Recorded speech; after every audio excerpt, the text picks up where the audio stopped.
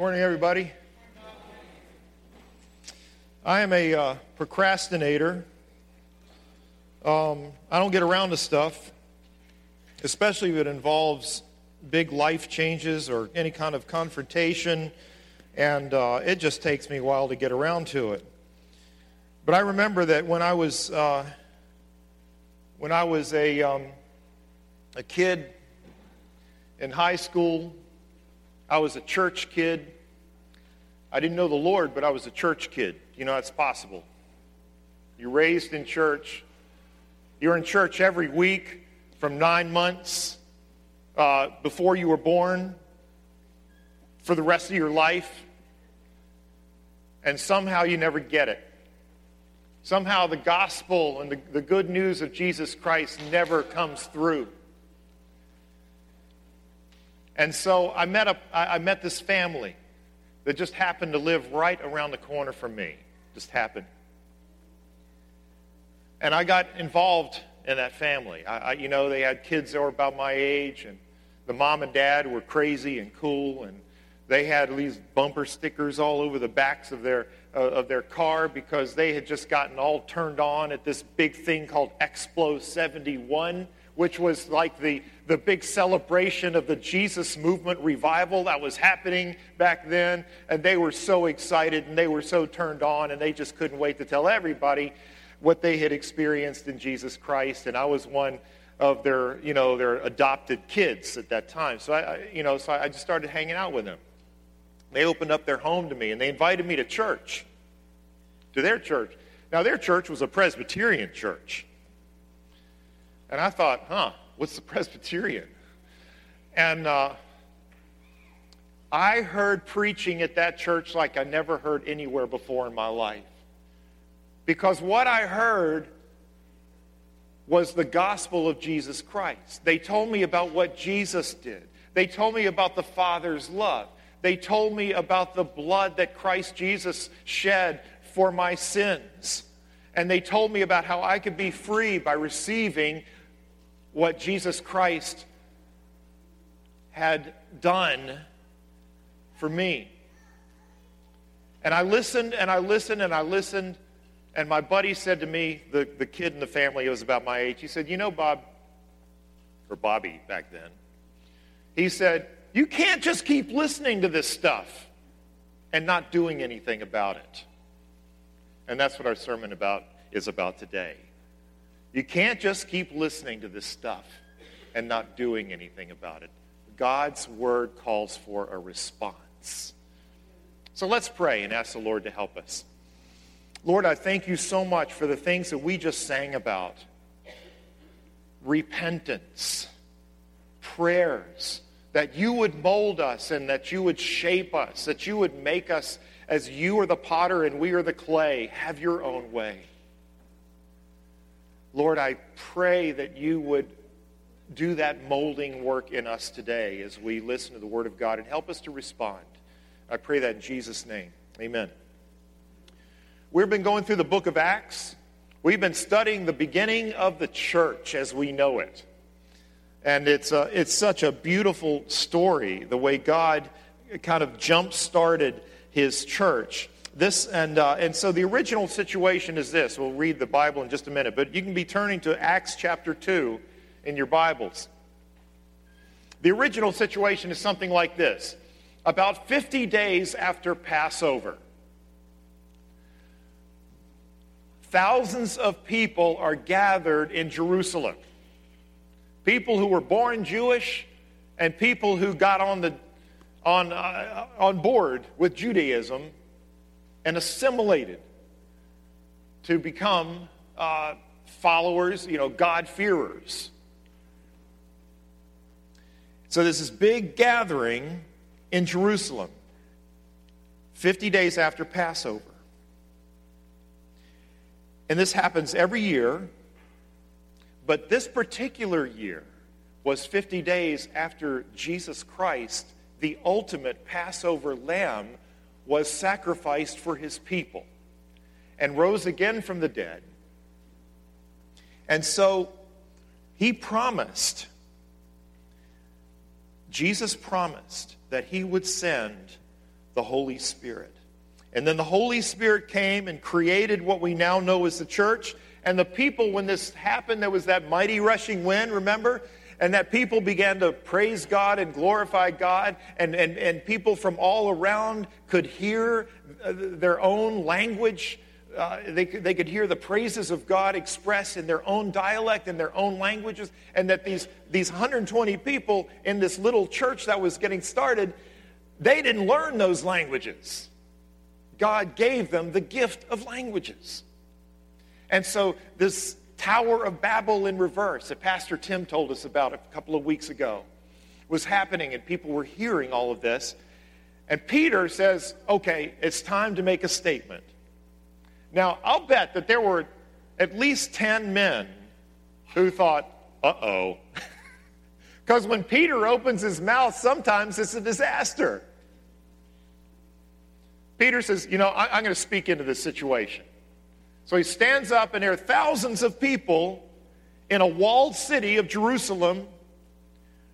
They're here for a Jewish conference, for a Jewish ceremony, a religious thing. There are thousands of religious people. And Peter stands up and he says, some of you think the people are drunk. Some of you think that our little church has gotten drunk. That's a stupid idea because nobody gets drunk at 9 o'clock in the morning. Good start for a sermon, eh? And then he tells all these people that what you are seeing is the beginning of the last days. That you're seeing Old Testament prophecy performed before your very eyes. You're hearing about it, you're seeing it, you're feeling it. The Holy Spirit, long promised, has come. Just like Joel said he would.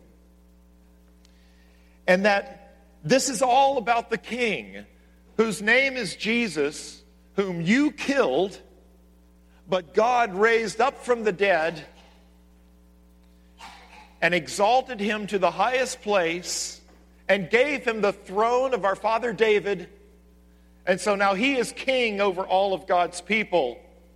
You killed the wrong man, and somehow God was in control of all of that. And that is the reason why you are seeing and hearing all of these wonders. He is King and Lord and Messiah. Now, let's pick up. At the end of that sermon, let me just, I kind of want to dip back into the sermon just a little bit because it's such a beautiful thing. Okay, let's go back to 29, verse 29 of Acts chapter 2. This is where he starts to bring it on home and he wraps it up. He says, brothers, I may say to you with confidence about the patriarch David that he died and was buried and his tomb is here with us to this day. Being therefore a prophet, knowing that God had sworn with an oath to him that he would set one of his descendants on his throne, he foresaw and spoke about the resurrection of the Christ, that he was not abandoned to Hades, nor did his flesh see corruption. This Jesus God raised up, and of all that we are witnesses, being therefore exalted at the right hand of God, and having received from the Father the promise of the Holy Spirit, he has poured out this that you yourselves are seeing and hearing. For David did not ascend into the heavens, but he himself says, the Lord said to my Lord, sit at my right hand until I make your enemies your footstool. And let all the house of Israel therefore know for certain that God has made him both Lord and Christ, this Jesus whom you crucified. Now when they heard this, they were cut to the heart and said to Peter and the rest of the apostles, brothers, what shall we do?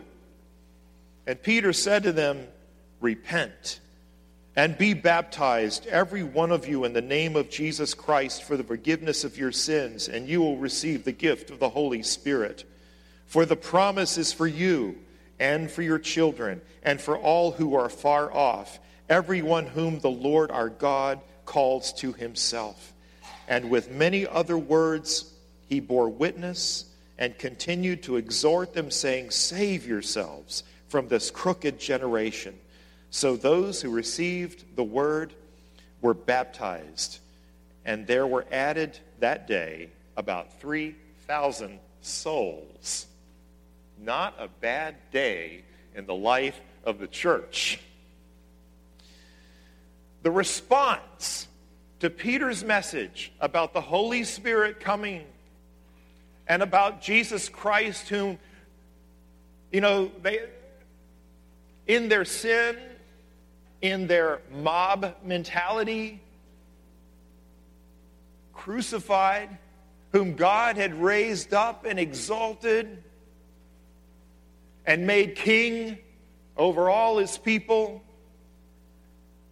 resulted in an interrupted sermon. The people were kind of crowding in on Peter and going, "Wait, what are we going to do? What shall we do? We're busted. What are we supposed to do?" It says that when they were cut to the heart, they used a Greek word that Homer, not Homer Simpson, the Homer that wrote about Ulysses and the Odyssey and the Sirens, all that, "Brother, where art thou?" all that. Homer used that same word, cut to the heart. He used that same Greek word to refer to horses making dents in the ground. Only instead of the ground, it was their hearts that were being dented up. The impact of horses' hooves on their hearts. So he's saying, we are cut to the heart. What should we do? Right in the center of who they are. I mean, this is not an academic question. They're not confused. Could you please just explain a little bit more about the details, Peter? No, they were not confused in their minds. They're not frustrated over some nasty habit. They weren't going to Peter and saying, "How can we make life work better?" These folks were desperate. What now? We crossed a line. We're bankrupt. We're guilty. We're grieving. We're desperate. We're busted. And this is not the sound of a sleepy church service. This is not the sound of religion. This is not the sound of business as usual. This is the sound of people in agony, in terror, in shock, in awe. This message about Jesus crucified and risen and exalted and crowned as king has turned their worlds upside down, and this is God getting them out of denial and making them aware of their sin and misery, which God in his grace does for everyone whom he brings to himself. There was no leaving that meeting without doing business with God. Has this ever happened to you? Have you ever been pierced to the heart like a horse making dents in the ground, only it's happening to you? Enough to interrupt a sermon with a desperate question?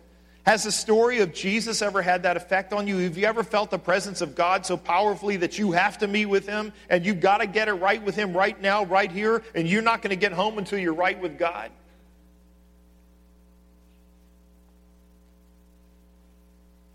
And you got nothing. You got no answers. You got no righteousness. You got nowhere to turn. You got nothing to lean on. You're bankrupt, desperate, out of resources. All you can hope for is mercy. Lord, have mercy on me, like we just sang. And listen to it. All this is because of a sermon? I mean, this is not Peter being clever and nifty. There's no cool technology. There's no seminary degree. There's no hot music. There's no strobe lights. There's no smoke machine.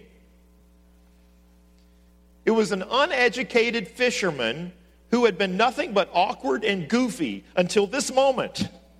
And he's filled with the Holy Spirit. And he happened to quote a lot of scripture and talked about the death and resurrection and exaltation of Jesus. And now thousands of people are demolished by this message. Because the Bible says The preaching of the cross is to them that perish foolishness, but unto us which are saved it is the power of God. For it pleased God by the foolishness of preaching to save them that believe. The story of Jesus is powerful. So the question comes up, what if I'm never busted? What if I never feel busted? What if I am coming to church every week and nothing goes on inside of me? You know, my body's there, I'm sitting in the pew, I stand up and sing, sit down, listen to the sermon, business as usual. I go home and I eat and forget all about it and do it again next week. What if I'm never busted? If the preaching of the gospel of Jesus Christ never gets to you on the inside, if you never feel busted and you never feel exposed and you never feel like you have nowhere to turn when the message of Jesus Christ comes to you, check yourself. It's easy to get numb, like Scott was saying last time. It's easy to get numb to the preaching that you hear all the time. You hear it all the time and you get used to tuning it out. And you know what? The Bible has a category for that. It's called the hardening of the heart. Hebrews 3, the writer of the Hebrews is pastorally speaking to the people that he's writing to, and he's saying, today, if you hear God's voice, do not harden your hearts, or you are going to miss everything. And it's hardening of the heart. There's a history of the human heart in the Bible. It starts out with Adam and Eve being created not neutral, but good and godly, loved their God. They walked with God in the cool of the day. They were holy people and they were happy people until they sinned. And when they sin, their hearts become hard.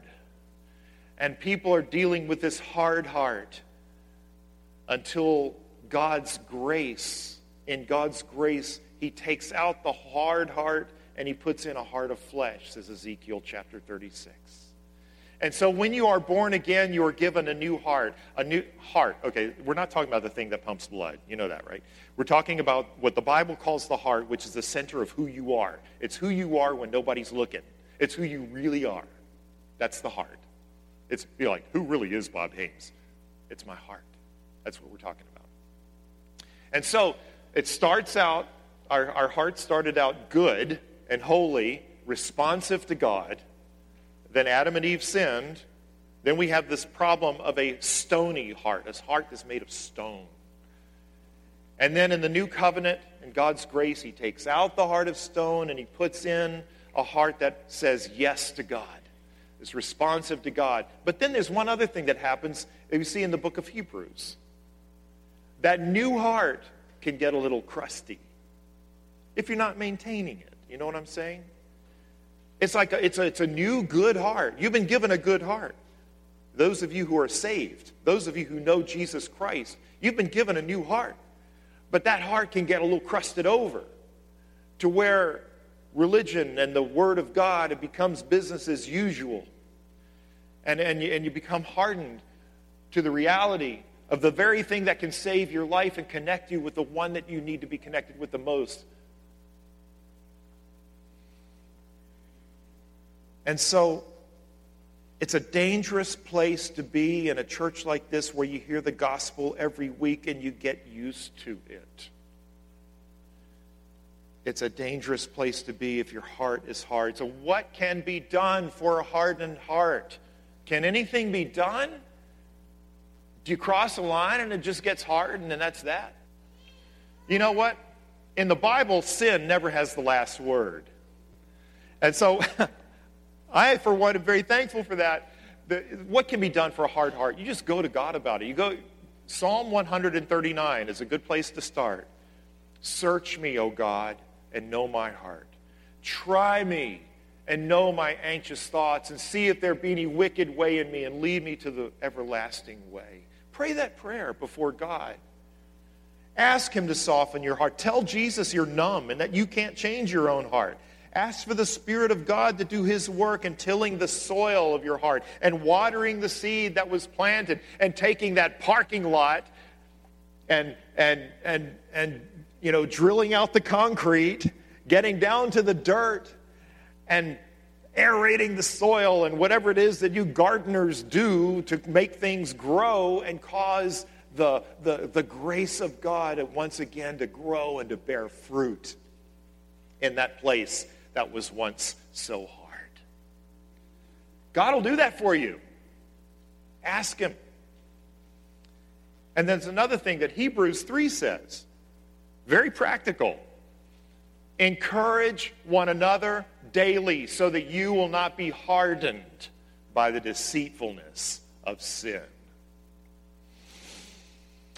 Take care, brothers, says Hebrews 3, lest there be in any of you an evil, unbelieving heart, leading you to fall away from the living God, but exhort one another every day, as long as it is called today, that none of you may be hardened by the deceitfulness of sin. So some of y'all need to change see you next week to see you tomorrow. We need each other. Brothers, sisters, we need each other to encourage one another so that we will not be hardened by the deceitfulness of sin. So what now? What are we supposed to do? Here they've heard this message about Jesus Christ, crucified, dead, buried, risen again, ascended, crowned. What are we supposed to do? Verse 38, repent and be baptized, every one of you, in the name of Jesus Christ for the forgiveness of sins, and you shall receive the gift of the Holy Spirit. Repent. Repent means changing your mind, and it means turning away from your old life. You're walking in one direction and you turn 180 degrees and you walk the opposite direction. That's what repentance is. And this is the way Apostle Paul put it when he was talking to the Thessalonian church, and he says, I've heard how you turned to God from idols to serve the living and true God. That's a good picture of repentance. You're forsaking your idols and you're embracing the Lord. And so repentance is a command, repent. But it's also a gift of God. Because it says in Acts chapter 11 that God had given the Gentiles repentance unto life. It's a command and it's a gift. Just like faith. Faith. What must I do to be saved? Said the jailer in Acts chapter 16. Believe on the Lord Jesus Christ and you shall be saved. Imperative, believe. But then you look at Ephesians chapter 2 and it says, this faith is not of yourselves, it is a gift of God. So which is it? Is it a command or is it a gift? Yes. Because what God commands, God gives. When God says repent, when God says believe, God gives you repentance and God gives you faith. He is a gracious God.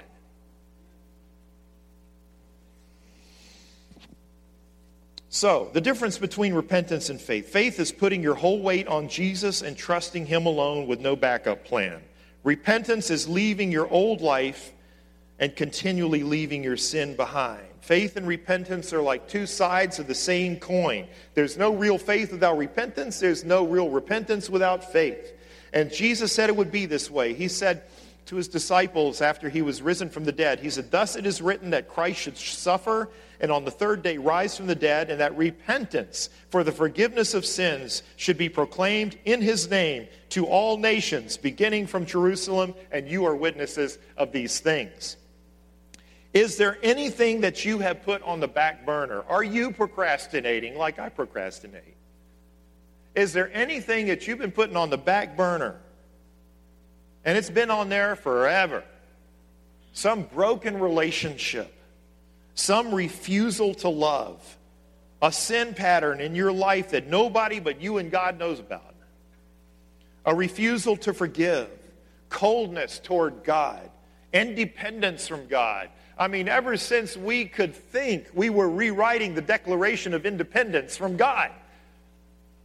That's the way we've been living our lives until God comes to us in grace and reestablishes dependence on him.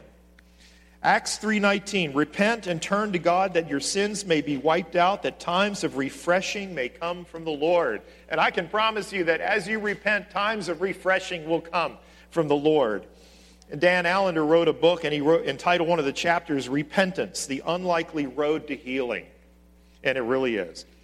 Verse 38 again, and then he says, be baptized, every one of you, in the name of Jesus Christ for the remission of your sins. Baptism, it's when we put water on somebody, or else we dip somebody in water.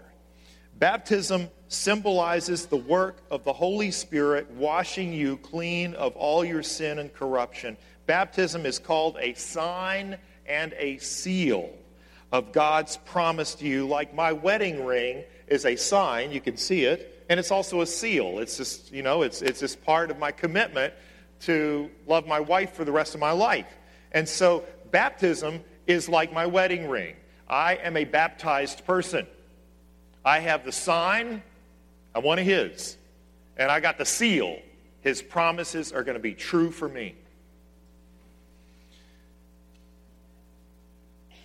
And it's also going public about belonging to Jesus. When you get baptized, you identify with Jesus and his death and his burial and his resurrection, and you're saying to the world, this is my wedding ring, I'm part of the bride. I'm part of the bride of Christ. And in some cultures, baptism means the death of relationships. In some cultures, sometimes it means the death of you. It can be your death sentence. If you were a Jew at this point, at this time that we're talking about now, and you were listening to Peter on that day and you got baptized, you know what you would be saying? You would be saying, 1, I'm just as messed up as a Gentile. I need God to cleanse me from my sin. I'm signing on with Jesus and I'm becoming his follower no matter what my family says, no matter what my synagogue says, and no matter what my friends say to me. No matter how many people unfriend me. My baptism is my identification publicly with Jesus Christ. Maybe you never counted that cost. Maybe you've never been baptized in the name of Jesus. Maybe you have yet to move into your baptism. Some of you are baptized, but you're not saved. That was me. I was raised in a church. When I was 9 years old, I walked the aisle, told the preacher I wanted to be a Christian. He said, cool. And then he baptized me when I was 9 years old. When I was 18 years old, I met Jesus. I moved into my baptism. I was infant baptized by the Southern Baptists at age 9. How many of y'all can say that? Some of you were baptized because your parents brought you to church and your parents dedicated you unreservedly to God. And say, I want my child baptized in the name of Jesus Christ.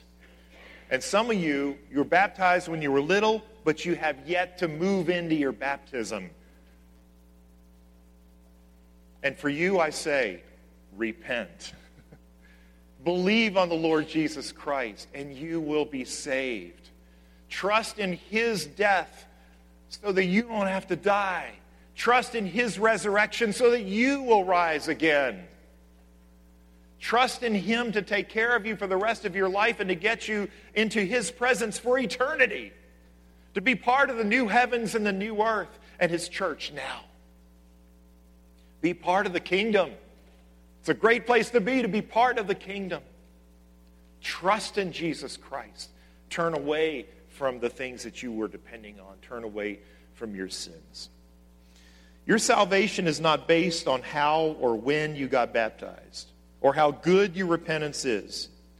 Baptism is a picture of your sins being washed away from God. God only saves. It says it like this in Titus 3, for we ourselves were foolish and disobedient and led astray, slaves to various passions and pleasures, passing our days in malice and envy, hated by others and hating one another. Other than that, we were fine. But when the goodness and the loving kindness of God our Savior appeared, he saved us, not because of works done by us in righteousness, but according to his own mercy by the, remember baptism? By the washing of regeneration and the renewal of the Holy Spirit, whom he poured out on us richly through Jesus Christ our Savior, so that being justified, that means forgiven and declared righteous, by his grace, we might become heirs according to the hope of eternal life. That's the hope I hold out to you. Wherever you are, whatever your story is. But then there's one more thing. He says if you turn away from your sin, you put your faith in the risen King, and you receive the waters of baptism as a sign and a pledge from God that He's going to keep all His promises, you too will receive the gift of the Holy Spirit. You see, forgiveness is not the end game. The end game is you being connected with God Himself. The end game is you receiving God, the Holy Spirit. That's the treasure. You get God. Yeah, it's great to be forgiven, but why are you forgiven? So you can be connected with God. It's great to have the righteousness of Jesus credited to your account as if you lived it, but why is that? It's so you get God. It's so you have a relationship with Him. You get God for God, not for His blessings. You receive the Holy Spirit.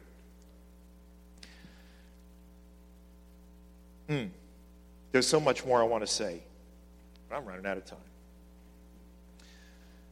The promise, says Peter, the promise, the forgiveness of all your sins and the gift of the Holy Spirit is for you in the hearing of my voice. You now.